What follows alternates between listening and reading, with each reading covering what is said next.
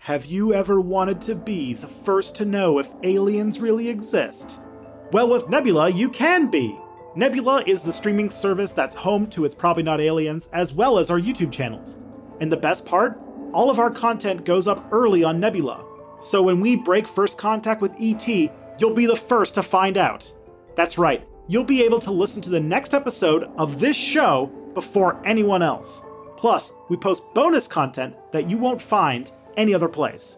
And the best part? By signing up for Nebula at nebula.tv/probablynotaliens, you're directly supporting the show and both of us. So don't wait any longer. Join Nebula today and be the first to know if this time it really is aliens.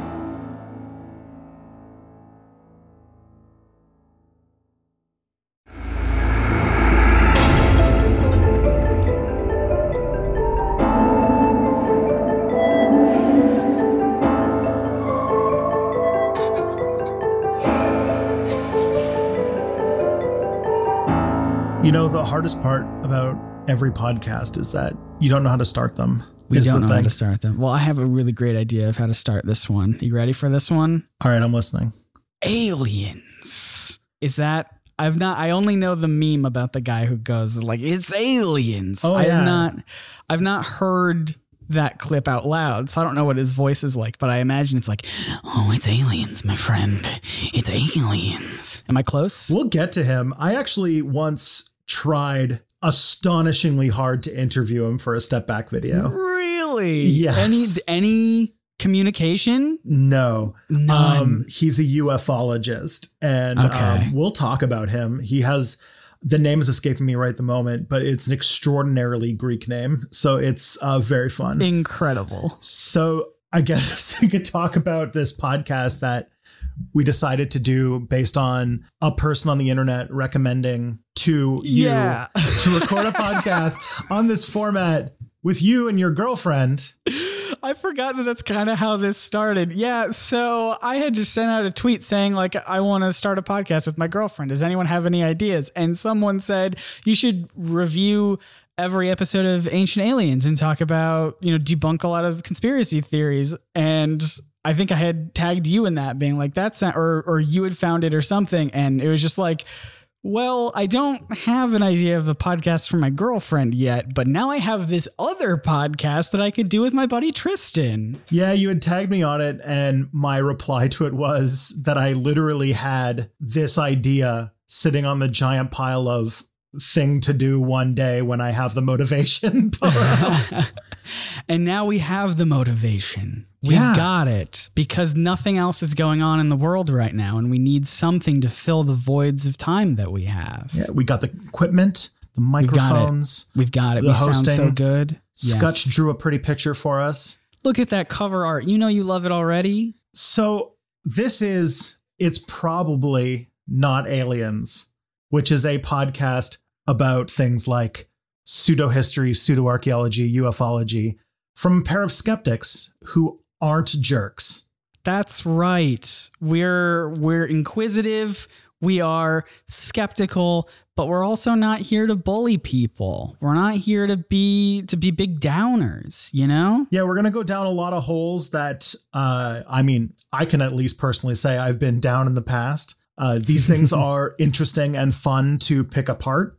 And then we can learn not only about how the past works and how science works, but also about how people frame arguments, and also about the cool history that they're sort of painting over by just saying aliens. Yes. And I have to admit, I've never seen any single episode of Ancient Aliens. So that will be a fun thing for me to find out. And I know that it's going to be a big part of this show, but it's not going to be the only part of this show as well, right? Yeah, we're going to start with Ancient Aliens and Ancient Astronaut Theorists as like the opening, the first thing that we're going to focus on. There's a whole lot of content there. It's a very popular show. And it goes into a lot of the field of pseudo-archaeology, and there's a lot of lessons to learn. And it's a very fun way to start. Yeah. And just to kind of touch on the name of this podcast again, the reason it's called It's Probably Not Aliens is, again, touches on this idea of like a little bit of skepticism, but also a little bit of like, I don't know. There are some things that we don't fully have the answers to, And so there could be aliens. We're not going to come into every episode. At least I don't think so. We've not recorded every episode yet, so I can't predict the future. But I don't imagine we're going to come into every episode going like already having the formed conclusion of, well, aliens don't exist, so it's got to be some other thing, Like we don't know. It's probably not aliens, but we don't know. Yeah. In fact, actually, the first episode that we're doing right now is about the concept of aliens. Like, just, are they possible? Is it a thing that's even reasonable? Well, convince me of it. Where do you land on that? Because, like, I guess for me, it's like, I would like there to be aliens. That would be fun. And it would be cool to not be so alone in the world or in the universe. But like, I don't know if I've ever come across anything that has thoroughly convinced me just yet. And maybe we'll get to some stuff on this podcast. I don't know. But as it stands right now, I'm kind of like, I would like there to be aliens. I don't think there are. Well, I guess the first way to look at this is the numbers game, right? Yeah. That the universe is so unbelievably, vastly, hugely, bigly giant.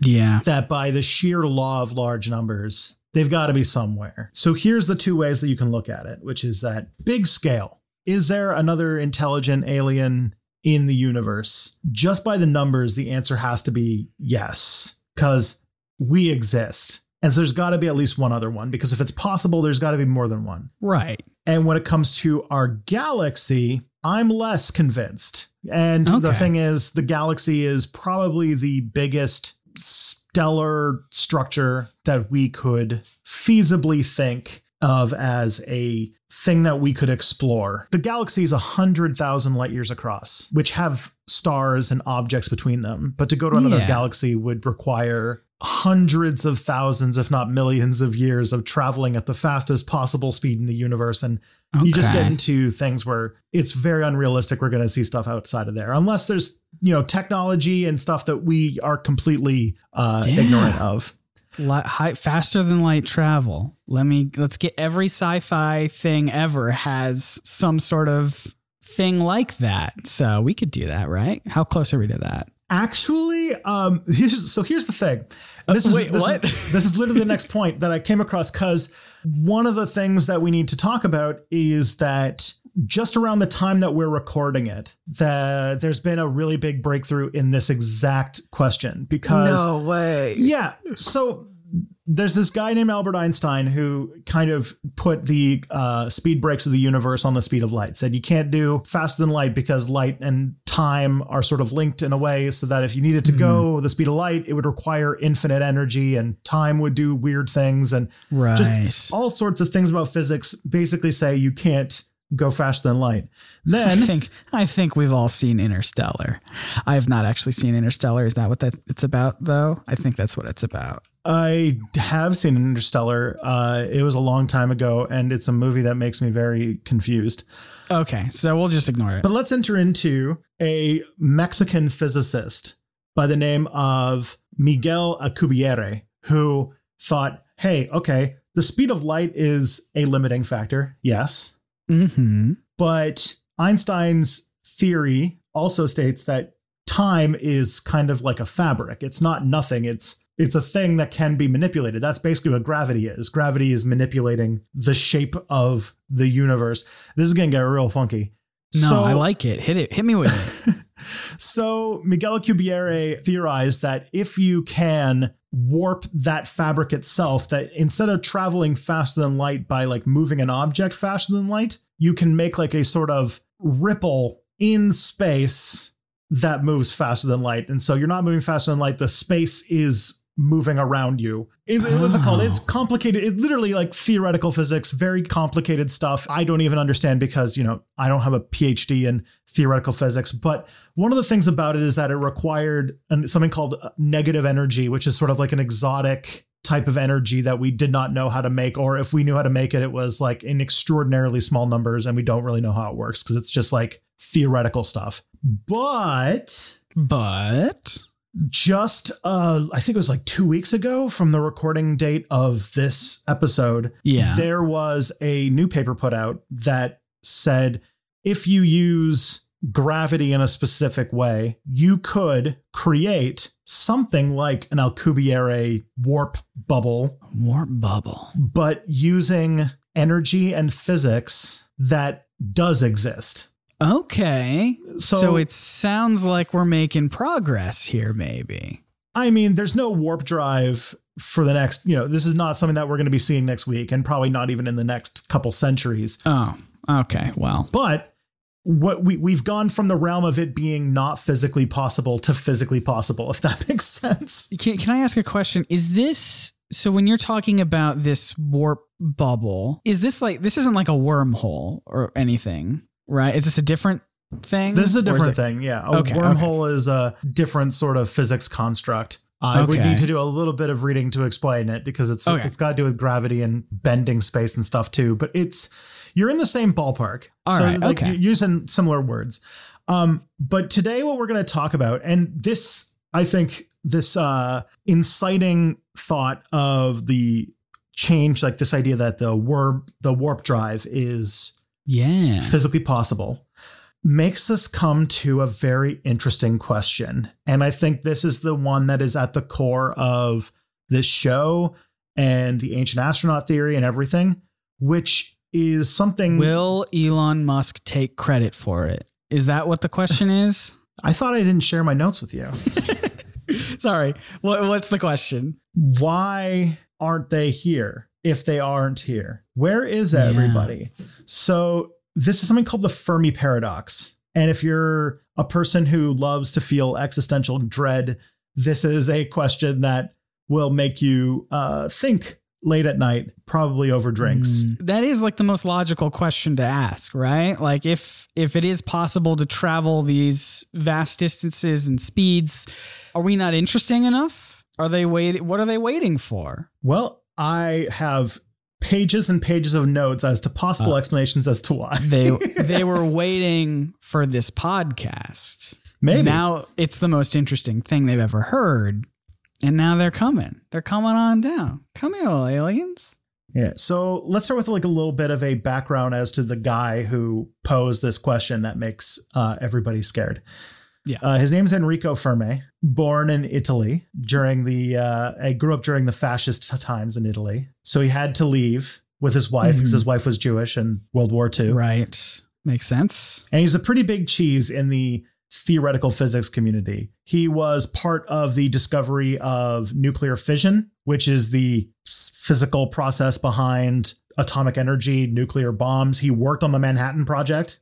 Oh, wow. Yeah. We did a video together at one point where we talked about nuclear bombs. So this should feel familiar. We did. But what's important is that Enrico Fermi became famous for something called Fermi questions. He had a remarkable mind for breaking down complex problems and giving estimates that turned out to be pretty good. The most famous ones would be like, he'd find a way to guess how many grains of sand there are on Earth. And the most famous Fermi question is, how many piano tuners are in Chicago? Well, don't leave me hanging. I don't remember the answer he came up with because it was also decades ago. And they've multiplied. Yeah. But the way he came across the answer is the interesting part. He took the population of Chicago and was like, all right, roughly how many people in Chicago own pianos? Find how many people on average own pianos. Like, how many clients does the piano tuner have? Right. And then how many would Chicago be able to field? And you'd have like a rough idea because he could break down the question like that. And he was very good at these kinds of, brain teasers. You can also probably just Google it. Did he try Googling it? Unfortunately, he had not invented Google yet.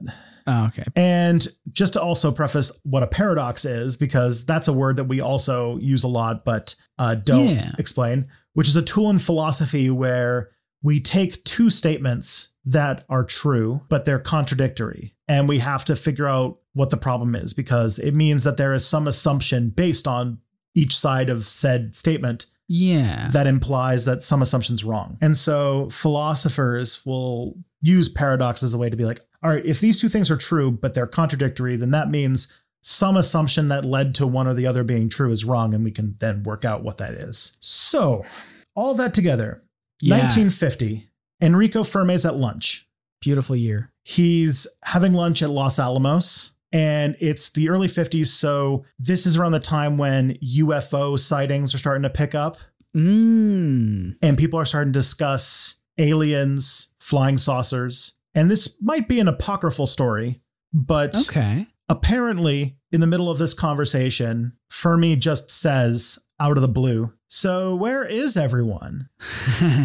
Given the number of stars and planets that there are in the galaxy, right? Given the age of the universe, of course, and even using conservative estimates on how long it would take to travel between stars, the universe should be teeming with space aliens. There should be several civilizations, layers of civilizations. Yeah, I agree. Even through conservative estimates, it would only take a few million years to expand across the entire galaxy. But we haven't seen any evidence of that at all. No. Well, it's only 2021. So as far as we know, it's only been over 2,000 years since life started on Earth, right?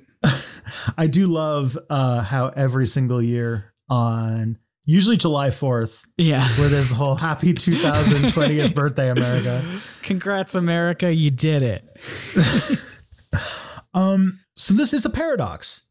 Yeah. It's statistically, as I mentioned, it's statistically improbable that there's no other aliens. But given all of the factors, all of the things that would rise to create life, we should be teeming with it, but we're not. So this means some sort of assumption about the universe is wrong. Yeah. And people have been trying to solve that question ever since. That was my next question, was going to be, what assumption is wrong? Do we know? Or is it still up in the air? I read one book for this podcast that had 81 answers. Oh, okay. So there's some possibilities out there. Yeah, but they boil down to three major answers. Okay, hit me with it. Number one, there aren't aliens. Yeah, I could have guessed that one. That seems like the obvious one that even I could have done. And I didn't even want to step in and say it. But yeah, that makes sense. Number two, aliens exist, but for some reason they haven't communicated. They haven't interacted with us. Oh, but the for some reason makes it feel like there could be any number of additional things in there. Yeah, this is the thing. We're trying to figure out what it is that we don't know. Right. And so either there's no aliens, and that would explain why we're not getting any communications. Right. Or aliens exist, and for some reason that we don't understand, they can't communicate. We just assume that they could. Yeah, they were really upset when Netflix canceled Daredevil, I think. Was that it? I mean, that last season, they really nailed it. It's like they just figured out how the show was going to run. It's really good, and then aliens never forgave us. All right, what's the third one? What's the third one? The third one is probably the one more familiar with the content of the show, which is that they are here or they were here. I can't. You said all three of those, and I thought they were going to be like brain teasers that I couldn't even think of. And every time you said the next one, I was like, oh, of course, Scott, what are you talking about? That's the whole point of this show that we're doing. But there's a bunch of different answers, and I have a whole bunch that we can get into. So it's going to be fun. Don't worry. Yes. There's a lot of things that are going to make you feel existential dread and all sorts of fun emotions as we tour answers to the Fermi paradox. That's going to be the big meta question of our entire show here, you think? At least this entire episode. At least this entire episode. Well, okay, cool. Well, let's first get into the answers that have been proposed about aliens not existing. Yeah, hit me with it. And this will probably be the most existential dread one, because the main thing that comes up is that there's something that we don't know called a great filter. Okay. Which is that there's some aspect of the universe that causes intelligent life to not get to the point where it can communicate with other aliens. And then the big question comes, is that behind us or ahead of us? Oh, I see. Oh, no. Oh, no. In my head, I thought I immediately took it for, oh, it must be behind us. But then you're like, no, it could be in front of us. And I'm like, oh, no. So here's a few that have come up, and we can get into it, which is that it could be a time thing. It could be that the conditions of the universe, and in ways that we don't quite understand, have only just gotten to the state where life can form safely, and that we might be among the first. Yeah, I get that. There's also the possibility that Earth-sized rocky planets, which, as far as we can assume, is what we need to make life, although that could be in question, are rare for some reason. Although this is one that's been proposed in the past, and given recent research, we're becoming pretty confident that that's not going to be the case. We're finding lots of planets out there. Yeah, I was going to say, it sounds like we're finding new like Earth substitutes by the week at this point. But for a long time, there was this idea that Earth-sized rocky planets were actually not all that common. Okay. The other possibility is that continuously habitable zones are rare. So you've probably heard of the Goldilocks zone, right? I actually haven't. And listeners, this will tell you our relationship on this show, where Tristan will be the very smart one coming to you with all the good information, and I will be the adorable, charming one who, not to say that Tristan also isn't adorable and charming, but I will be the one sitting here being like, I don't know anything. Educate me, please. If I had to take a guess based on what I know of the life and times of Goldilocks, it sounds like so many different things have to happen for life to happen. And it's just really, really rare for it to happen. And so when you get that sweet spot, that just right condition, that's when that's when life happens. But it doesn't happen often. Am I close? You're being general, and usually the answer is more specific, but hit me with it. You're hitting a whole bunch of different answers at the same time, so it works. Okay, so cool. The Goldilocks zone typically refers to temperature, and the temperature in relation to water, because a lot of people who study biology are pretty much convinced that without water, there isn't life, or at least not life in any chemistry that we can understand. And the water, to do the chemistry of life, needs to be liquid. It's too dispersed if it's a vapor, and it's too immobile if it's solid. So it has to be liquid water. And the Goldilocks zone is where the planet is a distance from the star, so that water is liquid, at least for a significant time of the year. I see. That is way more specific than I thought it would be. But I like that it's specific. It kind of gives us a very strong indicator to look for. Yeah. And in our solar system, Earth is almost right at the center of this Goldilocks zone. Oh, look at us. Also important to note, just to make things a little bit more complicated, Venus and Mars would both also be in this Goldilocks zone, but because of their atmospheres, one is way too hot and one is way too cold. Of course. Well, I did see a movie where Matt Damon lived on Mars for a bit, so I think there's hope for us. There's a very funny story about that movie. The Martian with Matt Damon premiered, and the movie came out, and everyone was very excited. And almost timed perfectly for the release of The Martian, a study came out that showed the soil of Mars is full of these things called perchlorates, which is a sort of salt that would make anything that grew in it toxic. That's amazing. I had no idea. What terrible timing. Because like the whole thing with that book, like the book specifically goes into so much detail to try and make it as accurate as possible, almost to the detriment of the story sometimes, where I'm reading it and I'm like, can you just get to the narrative part? I don't care about all of this science, please. But it's just like, that's so funny that when the movie came out, they're just like, by the way, this like movie based on a book that's like hailed for being so scientifically accurate gets one incredibly important thing wrong. To be fair, it wasn't wrong when he did it. It was discovered like almost just in time for the movie to come out. That's true. That's fair. I won't hold it against you, person who wrote the book whose name escapes me. And the years since then, I think that there's this idea that it might be water soluble, so all you need to do is wash it out.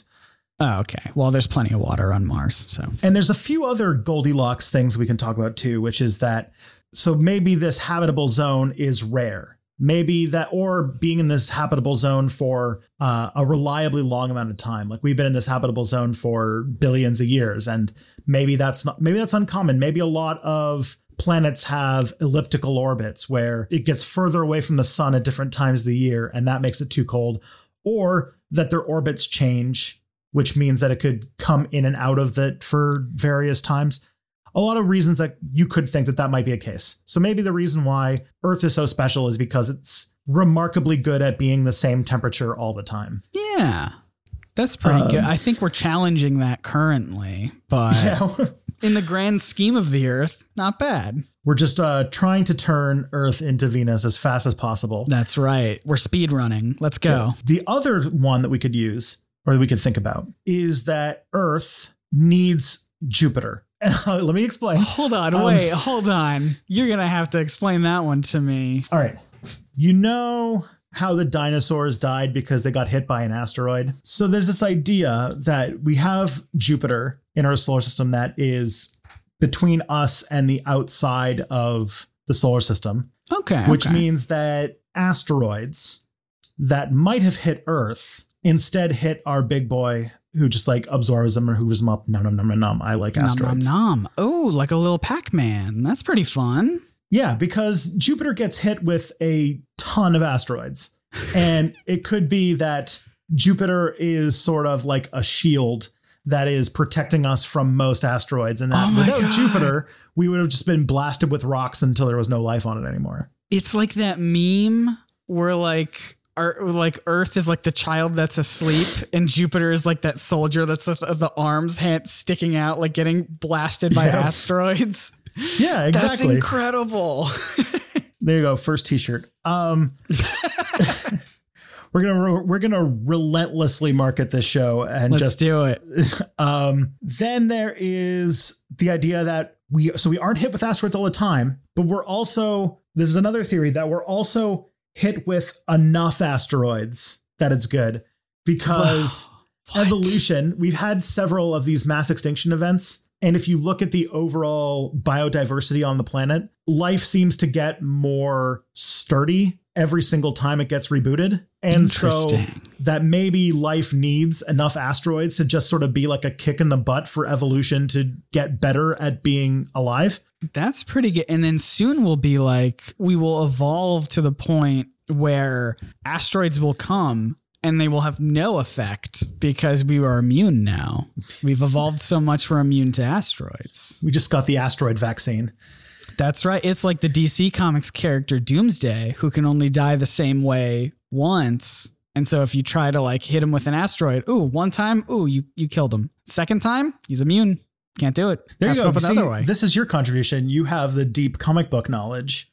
There you go. Which would be useful. Maybe every time the Earth gets rebooted, we get a little like, maybe it is like almost a vaccine kind of like, now I'm immune to that. Maybe. I don't know. We'll see what happens. It could also be that there are things that happen at home that wipe out all life on Earth. And we've thought of a few, and we've had things like this in the past. There was something called Snowball Earth, which was a time that we don't quite understand what happened, but Earth was completely frozen for millions of years. Someone left their fridge door open. Yeah, I don't know. And then there are super volcanoes, like the one that's directly underneath Yellowstone Park, which are huge volcanoes that it's possible that if they erupt, they might cause a mass extinction event into themselves. Have fun with that one. We're just waiting on that one to happen. Is that a threat currently? Yes. This is like one of those things that's like, it's a threat in the same way that like California is going to fall into the ocean at some point is a threat.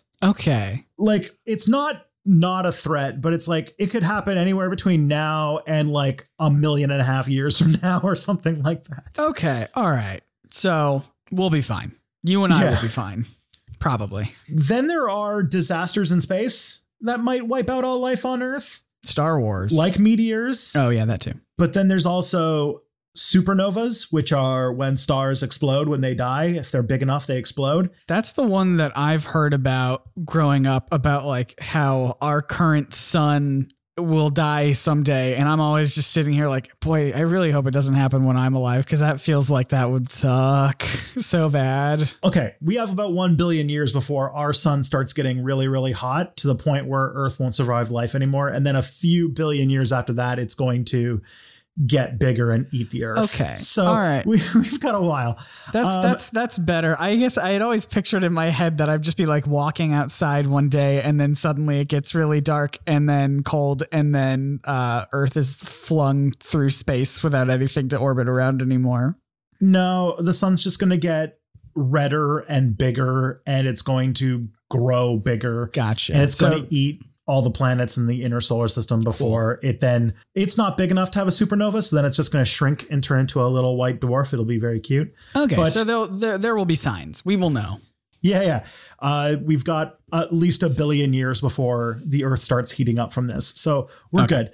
But supernova are when bigger stars than our sun explode at the end of their life. Oh, no. And most of the time it's harmless. But if one was close enough to us, it could bathe the planet in radiation, and radiation, contrary to what comic books say, bad. I was gonna say, it sounds like the origin of the Fantastic Four, which does sound pretty good, or Monica Rambeau in WandaVision, spoilers. And then the other one is something called a GRB, or a gamma ray burst, which I guess is like we're getting on the comic book thing. Boy, all of these sound violent. Yeah, so a gamma ray burst is another way of a star dying, but by doing it, it's shooting an extremely targeted, powerful beam of gamma rays, which if it were to intersect with the Earth, which, it's very directed, it's very narrow. So It's not super likely that any random one would hit us. But if one hit us, it would essentially irradiate and sterilize the surface of the planet. Well, that's good, though. We're trying to make sure everything's sterile currently in the time of pandemic and COVID and whatnot. Yeah, we're just going to hand sanitize the entire surface of the planet. Yeah. It sounds helpful. So these are kinds of things that we think about as being rare phenomenon, but it could be that the amount of time that planets need to develop intelligent life is long enough that one of these will hit a planet, and therefore that's why aliens never really make it. Oh, and so we've just been like wildly lucky. Or we've just, not run out the clock yet. Yeah, that's true. You sure do have a great way of turning any positive spin that I have into a hopelessly dreadful spin. Okay, here's some more fun ones. Okay, great. There's one idea that plate tectonics are necessary and unique. So our planet is essentially a cracked egg with a bunch of big plates that are moving around. That's why we have mountains, why we have earthquakes, and that it's partially responsible for creating a magnetic field around the planet, which is why we have an atmosphere and why we don't get bathed in radiation, and creates diverse geology on the surface of the planet, which might be necessary to make evolution, again, make life more robust and stronger. Because if you have different biomes and things like that, is due to things like mountains and oceans and all those kinds of things. Right. And I guess it also just makes sure that you have all sorts of different chances for life to grow. Because like there are certain places where we just don't have life, but we still got all these other places where life was like, yeah, I can make this work. Yeah. Like, for example, say if something happened to Earth today that made the entire planet frozen, then the Arctic animals would be able to survive. All those polar bears don't have to swim anymore. Yeah. And so the diversity of different areas does help with the longevity of a planet. The other thing, too, is that plate tectonics sort of regulates planet temperature. And again, we're talking about how one of the things that life would need is to have a stable temperature. Right. That makes sense. And then there's also the moon. The moon is particularly interesting. Like, not many planets have moons that are as big compared to the size of the planet as ours. It's theorized that a long time ago, another planet hit the Earth, and sort of the moon is what came out of that. I have heard that. I was going to mention that. That is a theory that I have heard before. So the moon does a lot for us. It rotates very regularly, and it stabilizes our orbit. This means that we spin at a much more stable orbit, which means that our seasons are much more predictable. As well, it creates tides. Tides are also important for life. They think that high tide and low tide and like tide pools might have been the little petri dishes that created life in the first place. Oh, yeah. I see that. And also that the moon and its gravity is possibly responsible for having plate tectonics. And so that sort of feeds into that as well. Interesting. So it could be that not many planets get smashed with another planet and create a moon, and that turns out to be necessary for life.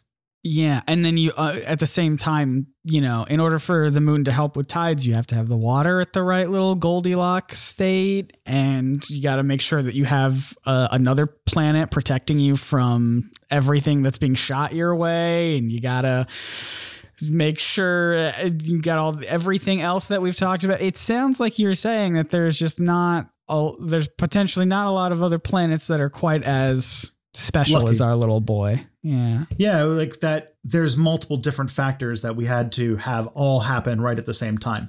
But this also sounds like it could just be the fact that we have a very limited imagination, because it seems to us that we're only predicting that only life can arrive on planets that look just like ours, but also it could be that one of these factors, and this is sort of the thing, we're trying to figure out the answer to why there doesn't seem to be anybody. And if the answer is that there's no aliens, then maybe one of these is really important. We don't know which one. Mm-hmm. Could be all of them, could be one of them, could be a couple of them. We don't know. There's another one, and this one is putting the thing really far behind us, which is that abiogenesis is rare, which is the chemistry that results in life coming from non-life. You know, the primordial soup. RNA being made from ancient chemicals and chemistry in our really ancient Earth. It could be also that eukaryotic cells are rare, which is a sort of more complex form of life. Because like a lot of life on Earth are something called prokaryotes, which are very, very simple. And it could be that the more complex version, eukaryotes, which use DNA instead of RNA, which is... a lot of biology to get into, but it could be that this evolution to a more complex form of life that has organelles and all these things is rare. There's also mitochondria, the powerhouse of the cell. Yeah. Powerhouse of the cell. I gotcha. I got that one covered. Mitochondria, because of the powerhouse of the cell, might be very important for having life, because mitochondria gave us a whole lot of energy that we can use to, say, make very complicated life, because energy and complexity are linked. The thing about mitochondria is that they have their own genetic code, and it's thought that at some point very, very, very, very, very early in life, an ancient cell ate a mitochondria, and a mitochondria was sort of a life form of its own, and that they sort of developed a symbiotic relationship. And this is why today mitochondria have their own genetic code. They have their own little DNA. They're like little buddies. That is you have... Let me just say, you have said so many interesting things since we've started recording. That might be the most interesting thing that I've heard of. And that's saying a lot, considering everything else you've thrown at me today. So mitochondria are almost like, they could be considered symbiotic organisms, but it's been so long that they're basically just part of us now. That's but they so create cool. So much energy that they are possibly one of the things that makes multicellular life possible. And it could be that something like that is extremely rare. That's so cool. I'm having fun already. When you were a kid, I don't know, because you're a bit younger than me, so this might have just been a little bit before your time, but do you remember Parasite Eve? No, I have no idea what that is. So it was a video game where the idea behind it was that mitochondria were like not so much a friend of ours, but they were like a thing that was like parasitically hiding in our cells, waiting for the right moment. And then when things turned, it like turned us into monsters or made people spontaneously combust or things like that. That sounds so fun. I love that. I mean, I would hate it if it was real, unless that is how we truly unlock our superhuman abilities, like the X-Men and whatnot. But I mean, if it's just like bad and it's just like a time bomb ready to go off, don't like that. But I do like everything else that you're saying. So it could be that a lot of these chance events that happened in the early history of life are necessary and rare, which means that there's no other way for cells to make enough energy to be multicellular without having something like mitochondria. And what happened with us with mitochondria was extremely rare and wouldn't happen in other cases. Unfortunately, we only have a sample size of 1, so we have no idea how common these things would be. That is true. But we're just speculating what kinds of things might be the thing that seemed implausible or very, very rare to cause life to be rare. I getcha. So it almost sounds like I'm kind of torn here a little bit, Tristan, because on one hand, it sounds like we're kind of special little snowflakes insofar as all we know is we're the only life out there, the only intelligent life out there. And that's pretty exciting. Look at us, go us. We're cool. We're special. But it also sounds like it's scary.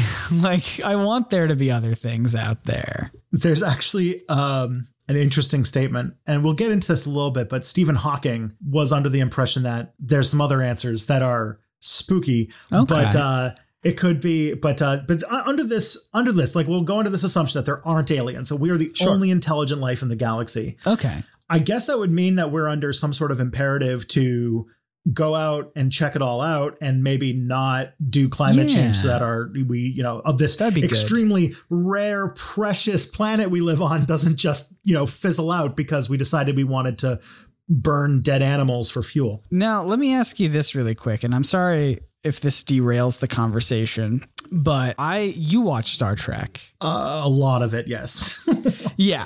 So there's like an episode where I think they find of Next Generation where they find an original alien like message that basically said like, hey, we discovered that we are the only aliens out there in the whole wide universe. And we thought that was really sad. So we just separated to all these different planets. And what happened was all these different races of aliens, all these different species of aliens, like Klingons and humans and Vulcans and whatnot. Everything spawned from this one species. Do you think that could be us? Maybe not that directed, but there is a possibility that the chemistry that was needed to make life from non-life does seem like it was rather alien. And there is something strange about the fact, and I talk about this a little bit later, but it's fine to get into, which is that there's something that we don't understand because we don't know a whole lot about this early time in life's history, that all life on Earth comes from a single line of genetic code going all the way back to the first living cell, right? Mm-hmm. Like we didn't see any evidence that life evolved multiple times. It only did once. And we don't know what the reasoning behind that is. And it is used by some people. Now there's a lack of an explanation, which doesn't mean aliens, but then some people will fill that gap, which happens a lot where we don't know a thing. So they'll fill the gap in with aliens. And it could be the gap is that life came from somewhere else, an asteroid, an alien or something. Prometheus. I've seen that movie as well. Yeah. So you're saying that we know that life only happened spontaneously once and not multiple times? At least as far as we can tell, because we share almost all of our genetic code with every other living thing that we've ever seen. Like if you were to take a human and a dandelion, we have a lot of similar genes, which makes me think that, or makes scientists believe that we all have like a similar origin. Yeah. Is it possible that we don't have any evidence for other life spontaneously evolving because when it did, it just died? That could be the case. That could be an answer. Yeah. So that's all the stuff that comes from our early history. So it is possible that a lot of stuff in the chemistry or early evolution, the big turning points that turned life from non-organic compounds in, the ocean to complex multicellular life, that process is very hard to do. Mm-hmm. But then there's some that think that maybe that has happened multiple times, but that there are stages afterwards, because there are some things that are unique about life on Earth. Yes, but there are some things that are unique about humans specifically. So we are the only species, or I shouldn't say we're the only species, but we are one of very few species that have hands capable of using tools. Mm-hmm. And it could be that the biological capability to use and make tools is rare. Because if you think about it, the only other animals that really do use tools regularly are also close relatives to us. Chimpanzees use stones to crush nuts. They use leaves as umbrellas. They use leaves for cleaning. They even chew them up to make sponges. but that is a chimpanzee. They are very similar to us in a lot of ways. Yeah. So it could be that just making the connection to use tools is a rare thing. So there could be lots of aliens out there. Lots of we go to a lot of planets, and it could be lush planets full of life, but they're all just animals and plants, or like that kind of thing. Like there isn't a human analog that has developed technology. Mm-hmm.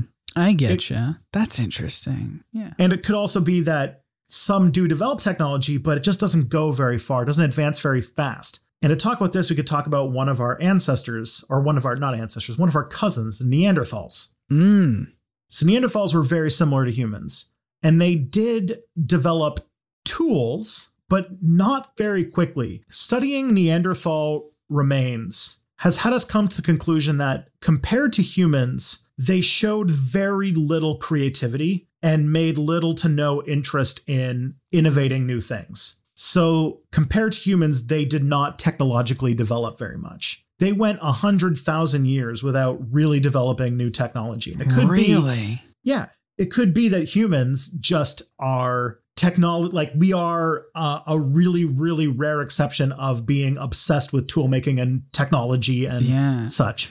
Neanderthals were like, hey, if it's not broke, don't fix it. And then look at them. Where are they now? They're nowhere. Yeah.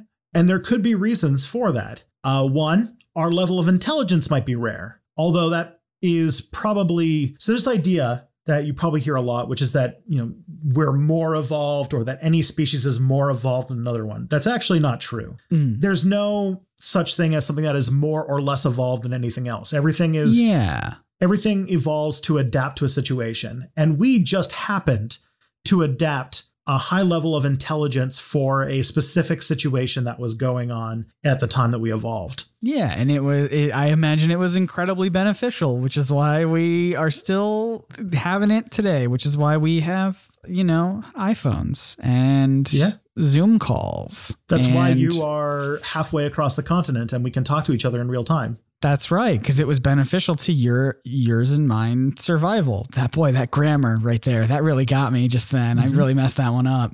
But there are lots of animals on Earth that are just as successful as humans that didn't use intelligence to adapt.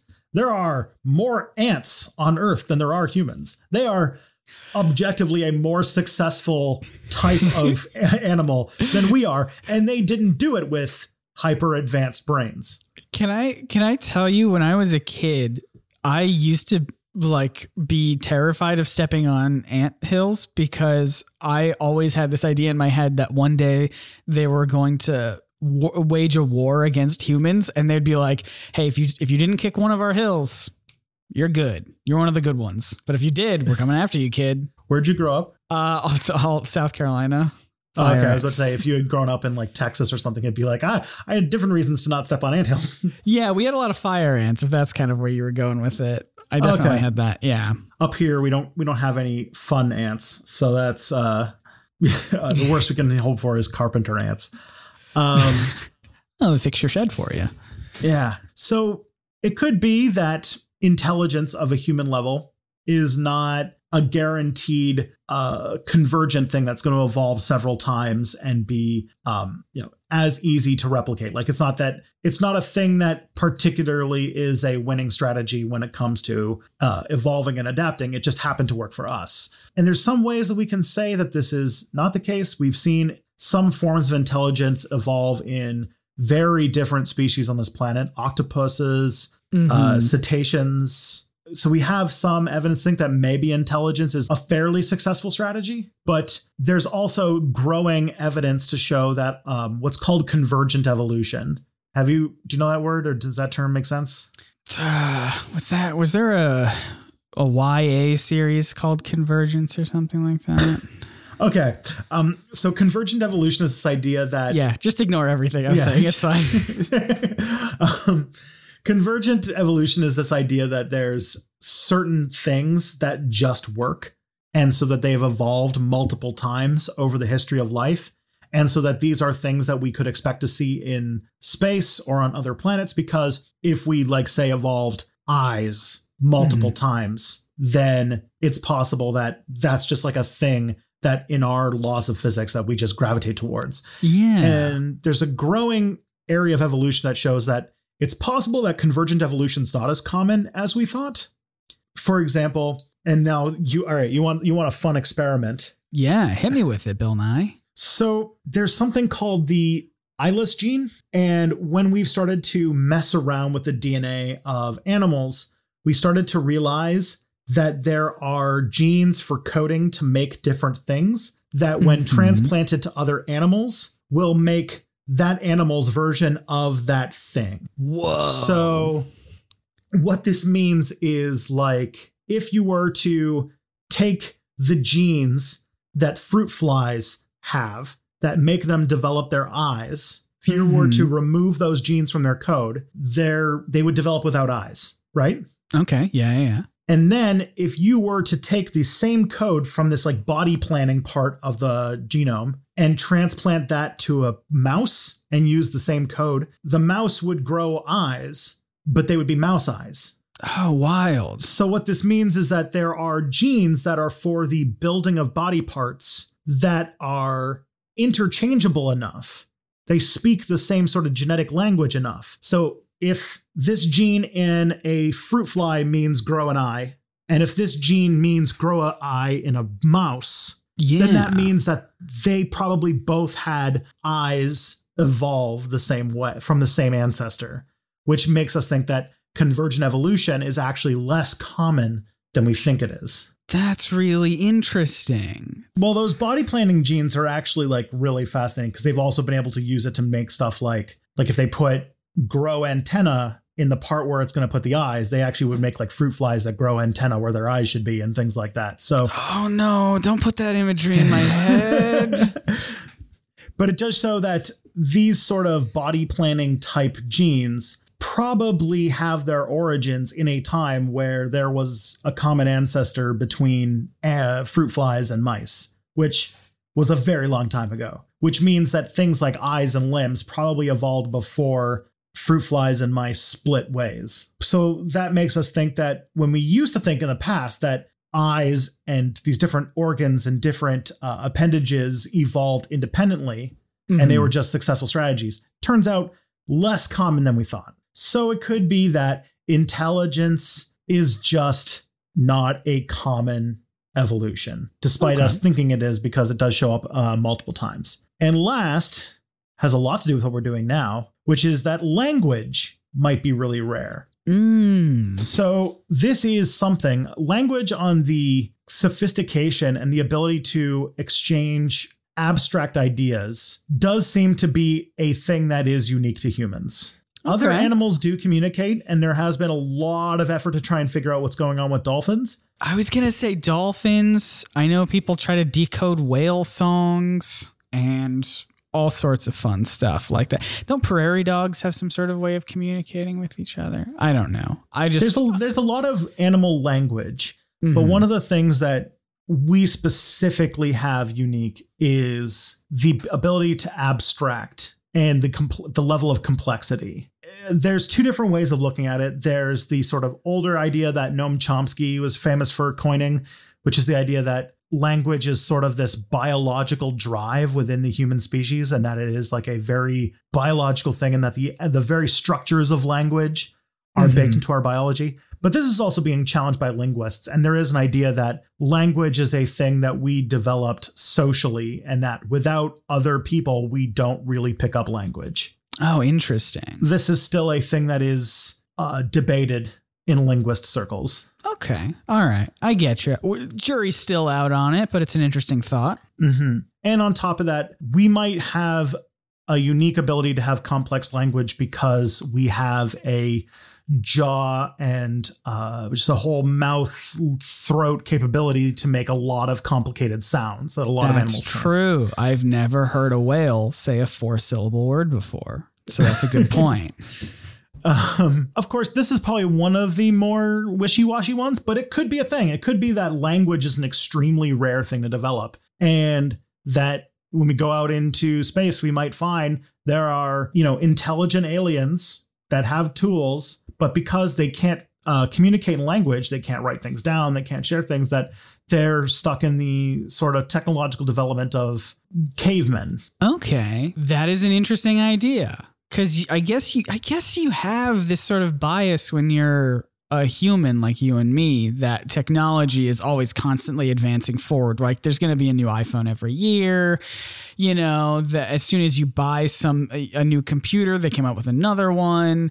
Like every technology is constantly advancing all the time, always. But there is precedent, like you were saying, about, you know, species who don't need to keep making improvements because what they got works for them and they don't push forward with it. And so that's a good point. There could be aliens out there who haven't communicated with us because they're still, you know, rubbing sticks and stones together because that's all I need. That's all I need. And yes, science might not also be inevitable. It could be that we have language and we just never figure out the scientific method. We never figure out advanced chemistry. We never figure out radio. We just never think to progress beyond very simple technology for the same reason. Yeah. We just don't need to. So that's all the answers we got for the possibility of aliens not existing. It feels like we should make this a two-parter. We did not intend for this to happen, but hit us with a tease. Hit us with a tease here. So we talked about all these different ways that aliens might not exist. I'm getting a little bummed. It means that there's no one like us. And that's cool. Look at us. We're so special and unique. But what if I don't want to be? What if I want there to be aliens out there? Do you have any sort of tease that might give me a little bit of hope? Yeah, we could be thinking that we're special or that it's hopeless and that, you know, we're just this one rare special thing in the center of the universe. But we have a long history of thinking that we're a special thing in the center of the universe. And we've almost always been wrong. You know, we thought we were the center of the universe. We thought that the sun was the center of the universe. So space is really, really big. And it could be that there are aliens out there. It's just that for some reason, we haven't communicated with them, or we have, and we just didn't recognize it as such. So in the next episode of this show, we're going to go into possible answers to the Fermi paradox that mean that there are aliens and that there is something else that we assumed that is the reason why we haven't made contact yet. Oh, I can't believe you're going to leave me hanging like that. Now I have to subscribe to this podcast and wait for another episode to come out. Give it a 5-star review on iTunes. I would appreciate that. We both would. I guess if you want to follow us on social media, we have some Twitter and Instagram accounts. Probs Not Aliens, PROBS, and then Not Aliens. Thank you so much for listening to the very first episode of It's Probably Not Aliens. And we'll get to that big probably, the uncertain of it, next time. Cool. Do you want to do some personal sort of plugs and stuff for you and me and whatnot? I mean, if you like this work, you should subscribe to Step Back History and NerdSync. Both of which have very little to do with what we've talked about today, but yours more so, though, I feel. We both do a lot of work doing really fun media. If you want to hear about comics and media and Scooby-Doo and Bob Ross, you can subscribe to NerdSync. And I do stuff about history and sort of how it intersects with today in our daily lives. Yeah, so go check both of those out. There'll be links in the description as well. And I can't wait to hear about all these aliens that definitely exist next time on the podcast. You'll have to wait. Take care. Take care, everyone.